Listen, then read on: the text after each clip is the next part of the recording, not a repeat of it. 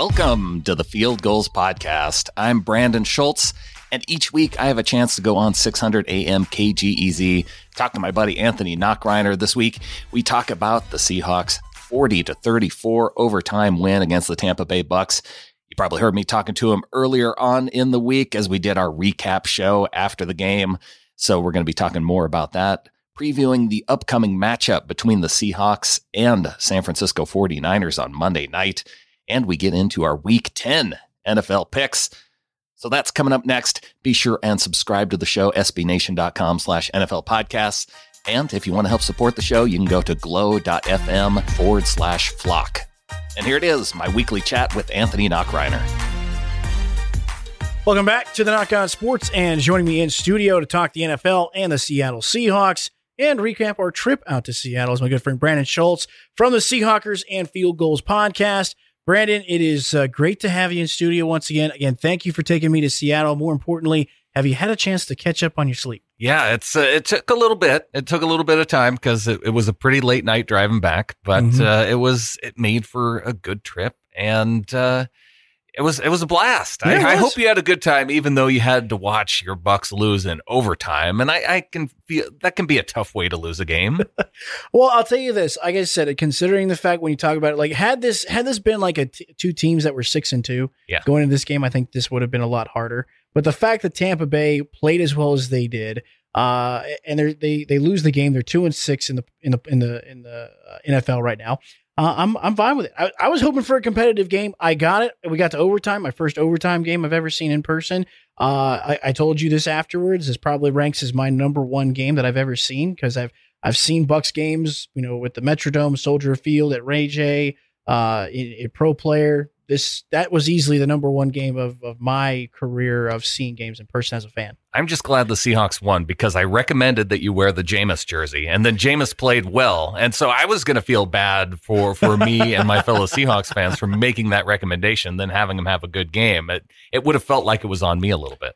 Well, good thing was, and we told this to the Seahawks fans that were around us, we had a beautiful day. So, you guys kind of bring me along. This is the first sunny day in the Seahawks regular season in Seattle. So this and it comes in November. Yeah, and it came in November. Go figure. Yeah, I was going to say, but overall, like you said, a lot of fun to go to that game, see the Bucks play well. Obviously, something that we're going to talk about here, and getting a chance to see Russell Wilson up close and personal. I mean, listen, I know people are talking about Lamar Jackson and the Ravens did beat the Patriots and they're making a lot out of that. But how do you not look at Russell Wilson as the front runner right now for the MVP, considering what he's doing? No turnovers in that game. He did get sacked 3 times, 5 touchdown passes, and he led the game-winning drive. You guys didn't settle for a field goal. You scored a touchdown. Yeah, and that was his 4th game-winning drive of the season, which matches his career best within a season. Mm-hmm. So he's already, just 9 games into the season. He has 7 more opportunities to drive for game-winning drives. And the way Pete Carroll likes to play and the way the defense is playing so poorly, he's going to get plenty of opportunities. What's it like to have a franchise quarterback like this? What's it like, man? What's it like to have an MVP at quarterback? It's pretty amazing because, we've had good quarterbacks in the past for the Seahawks with Matt Hasselbeck and Dave Craig and even going back to Jim Zorn, where you knew you had your guy. I've also gone through the times where you had Tavares Jackson, you had, Kelly Stauffer and so many other terrible quarterbacks in the 90s where they were bouncing around with Kitna and Moon just trying to find a guy to get by to the next guy. It feels good to have not just a solid quarterback, but probably the best in the NFL right now. Hard to argue with that right now. I mean, the only person I would say maybe better than him, and obviously not statistically, it would be more of a career thing. It would just be Tom Brady. But right now, modern day, the last 5 years, it's tough to find a better quarterback. And people would make the argument, Patrick Mahomes is the best young quarterback. Let's see. Yeah, and right, that's tough, but it's he's in the conversation at least, and I'm just happy knowing that I have one of the best. Yeah, it must be a nice feeling because I'm still searching for this. I'm still searching for one as a Bucks fan. Granted, Jameis did play well again. Yeah. One thing I want to get with you on, and this is something that I know we talked about on our way back here, but obviously Seahawks fans, again, happy with the win, but a big concern is that defense because we did light you guys up.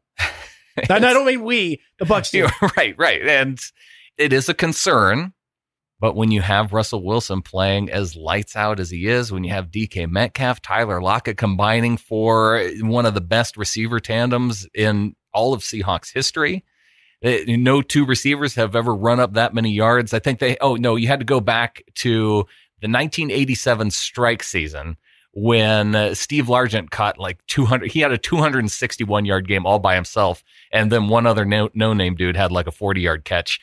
That was the best game by a Seahawks receiving tandem. But, DK Metcalf, Tyler Lockett balancing out, and there were just so many really nice plays by Metcalf. Go to that overtime play on the drive where the Seahawks scored the touchdown in overtime. On 3rd and 6, Russell Wilson throws back shoulder to DK Metcalf, and for him to have the trust in a rookie in that moment, 3rd and 6, where, they're probably not going to go for it. We talked a little bit about it post-game on the Field Goals podcast. Mm-hmm. That's a big-time play right there for a rookie to make. The funny part is like DK, we didn't really see much in the first half, but the second half, he really did come on. And like I said, those receivers, you guys got good ones. Those are definitely a 1-2 punch. I mean, Metcalf is kind of your over the middle guy, your big target in the red zone. Tyler Lockett just can beat anybody on the field, and that's what he did. Because I saw a lot of those what it seemed like deep drag routes, and that's where he burned the Bucs a lot. Yeah, and those going over the middle type routes for DK Metcalf, those are that's something we didn't see in the first 6-7 weeks of the season. So that's something new that they're adding on to him. And it's working out really well. Well, on top of that, you guys also acquired Josh Gordon. Now, there were reports that you guys are also looking into Antonio Brown. I think you're probably happier with acquiring Josh Gordon. That gives another interesting weapon. But do you think Gordon actually gives you guys anything of value on the field?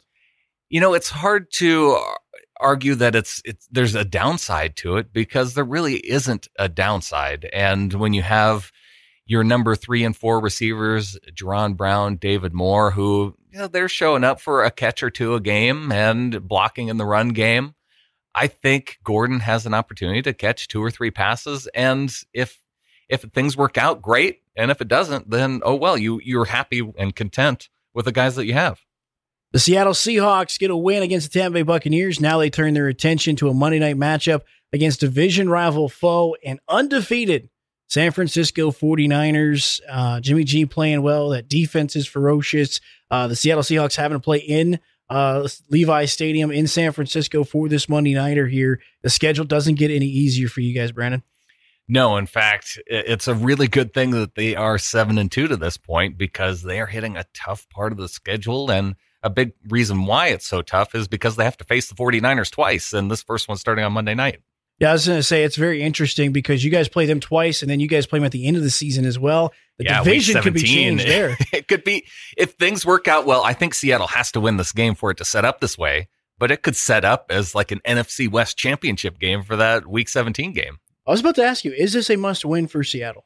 If they want to win the division, it is. Because if they lose this one and then they're counting on San Fran to lose, 4 games in their next 7 weeks, that's a pretty tough ask for a team that's 8-0 right now. I guess next 8 weeks because the Seahawks have a bye. So, for them to go 4-4 over the next 8 games, yes, their schedule does get tougher, but for a team that's 8-0 and is so good at running the ball, they're number 2 in the league right now, putting up 170 yards on the ground every week.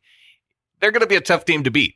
I was about to say, is that your biggest key this week defensively is stopping the run? Now, you guys did, I think, a pretty adequate job of stopping Tampa Bay's run with 99 yards. I think that's all they had. Yeah. Ronald Jones had key moments where he had some big runs that led to first downs, but is that the biggest key for you guys going forward, or are you more worried about the secondary? It's always a key for Pete Carroll to try and stop the run. It's what he's going to focus on, but I think the main concern that you look at with the 49ers team is their pass rush and slowing them down. This Russell Wilson, I'll put him up against any defense, and he's probably going to need to score 30 points against the San Francisco defense, something that no team has done yet. The Cardinals came kind of close with Kyler Murray putting up 25, but they're going to need another big performance from Russell Wilson in this game because I don't think this defense can stop the run enough to really limit the amount of points that San Francisco can put up. Well, speaking of that, do you think this offensive line can hold up against Nick Bosa in that defensive front that San Francisco is going to be pitting against Russell Wilson? I think it's possible based on what we've seen going up against the New Orleans defensive line, the Cleveland Browns defensive line, which is pretty good with the pass rush. It's definitely the biggest question. Dwayne Brown's going to need to play a heck of a game. Jermaine Ifedi, who's actually played pretty well the last few games. He hasn't registered a penalty, I think, since the Browns game. It's been at least 3 games, which for Jermaine Ifedi, that's something that I think we need to bring up and celebrate. Fair enough. Let's talk about this as well. You bring up we talk about San Francisco's front here. Do you feel like this is going to be a front you can run against? And now, again, Carson had a big run for 61 yards, had a pretty good day, over 100 yards rushing, did have the fumbles. I'm not too concerned about it. I think, just some bad luck, especially that second fumble he did lose. But with Chris Carson, do you guys feel like you can be able to run the football this week? Well, I think it's going to be really important. And their rush defense is actually right around middle of the league. They're number 14 in the league in rushing yards giving up. What's crazy is looking at their pass defense, 140 yards per game by the San Francisco 49ers pass defense. That's first in the league. But who have they played? That's a question. I mean, they've played, well, they haven't played Russell Wilson yet. I was about to say, I still think their best passing offense might have been Tampa Bay in week 1. Yeah. And they did shut them down, but that was week 1. So. Well, the Jameis Winston threw 2 pick sixes, so that that helps. Also, the turnover differential by the 49ers, they're in the top 10 there too. So limiting turnovers, running the football, all these things that I feel like are a little bit cliche to talk about, but that's what they need to do to get by the 49ers.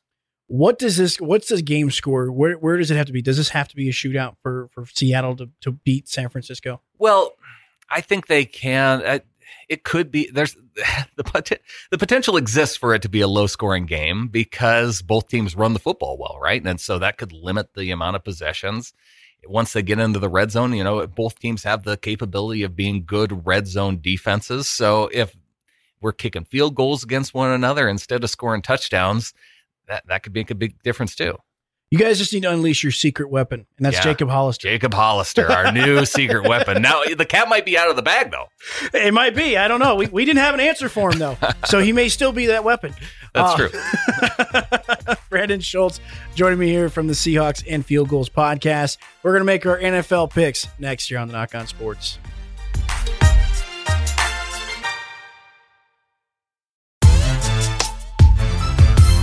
It is time to make our NFL picks for week number 10. I get kind of sad at this point, Brandon, because now we're into the double digits, which means we've only got now single-digit weeks left of the NFL regular season. Yeah, if you include the playoff weeks, what are we about? We're about halfway, huh? Yeah, we are. I did see signage for the XFL games. Seattle Dragons. That's right. We did see that. Should have got some tickets while we were out there. Exactly. Let's just start with a Thursday night game. Chargers at Raiders. The Chargers playing a lot better. This is an interesting game Thursday night. A lot better. What have they had? What's their winning streak at now? 1 or 2 games? I think it's like 2 games. I think they've won 2 in a row, but they beat the Packers. That's impressive. Yeah, that was kind of impressive, especially doing it on the Packers away home field. But I'm going to take the Raiders here. The Chargers are going on the road. They're going to Oakland, and I like the type of ball the Raiders are playing right now. I don't disagree. This is a tough game for me to pick, but I'm going to ride with the hot hand. I'm going to go with the Chargers. They have burned me before. I'm hoping they don't burn me again. It's kind of a coin flip game. Yeah. Ravens at Bengals. This is not a coin flip game. No. This is unless the maybe you're rolling a dice that has like 99 sides because maybe once it comes up Bengals, and I'm going Ravens. I'm going to go Ravens here as well. Bills at Browns. I'm going to take the Browns to bounce back. They need just some random win here, and the Bills, I feel like, they're 6-2 right now. They could lose the game. I'm going Cleveland. I was going to say, I'm going to take the Bills here. The Bills defensively have been playing pretty well. I think Cleveland just has too many issues. Right now, do you think Freddie Kitchens survives? I don't know how the owners feel about him necessarily. If they really like him, I feel like they should give him another year or two just to kind of see how he weathers through all this. Looking at another game in the NFC North, the Detroit Lions at the Chicago Bears. What do you think? Detroit has just been on the losing end of so many close games, but I'm going to pick them to win this one over the Bears. I'm going to agree with you. I'm going to take the Lions as well over the Bears. Don't trust Trubisky at all. Battle of New York, the Battle of the Stinkers. What do you got? I'll take the Giants. I mean, you can't really say that one team's the home team over another. I guess the Jets season ticket holders will be there, but how many of those are really looking forward to this game? Maybe they'll stay home. Yeah, I was about to say, I'm going to take the Giants here. I mean, the Jets lost to the Dolphins. They did give the Dolphins a win last week. So. I think I'm done picking the Jets. Yeah. Chiefs at Titans. A coin flip because we don't know who's starting. I think, well, even if Mahomes isn't back, I still like Matt Moore to beat the Titans. I'm taking the Chiefs. Cardinals at the Tampa Bay Buccaneers. Are you taking the Chiefs on that one? Oh, yeah, I am taking the Chiefs on that one. My bad. You've picked 6 straight road teams. Yeah, I know. I'm that didn't work out so well last week. A lot of home teams won. Yeah, that's just true. But I mean, looking at some of these games, I just don't. There's a lot of bad teams at home this week. Oh yeah. I'm gonna take the Chiefs. Cardinals at Buccaneers. What do you got? I'm gonna take the home team Bucs. I'm gonna agree with you. Tampa Bay is gonna win this game. Bruce Arians is gonna beat his former team. Falcons at Saints. I will take the Saints on this. I really do hate taking the Saints, but I'm going to agree with you here. The Falcons, show us something. Beat the Saints. Why don't you? Exactly. Dolphins at Colts. I'm going to take the Colts, but their quarterback situation is kind of in question too, isn't it? It is. Ryan Fitzpatrick played well last week.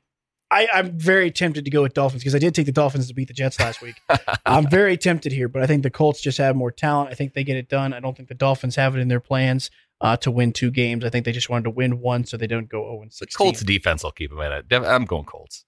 Rams at Steelers. All right, this is my upset pick. I'm going Pittsburgh at home, and it's kind of sentimental too. I want to see the Rams lose.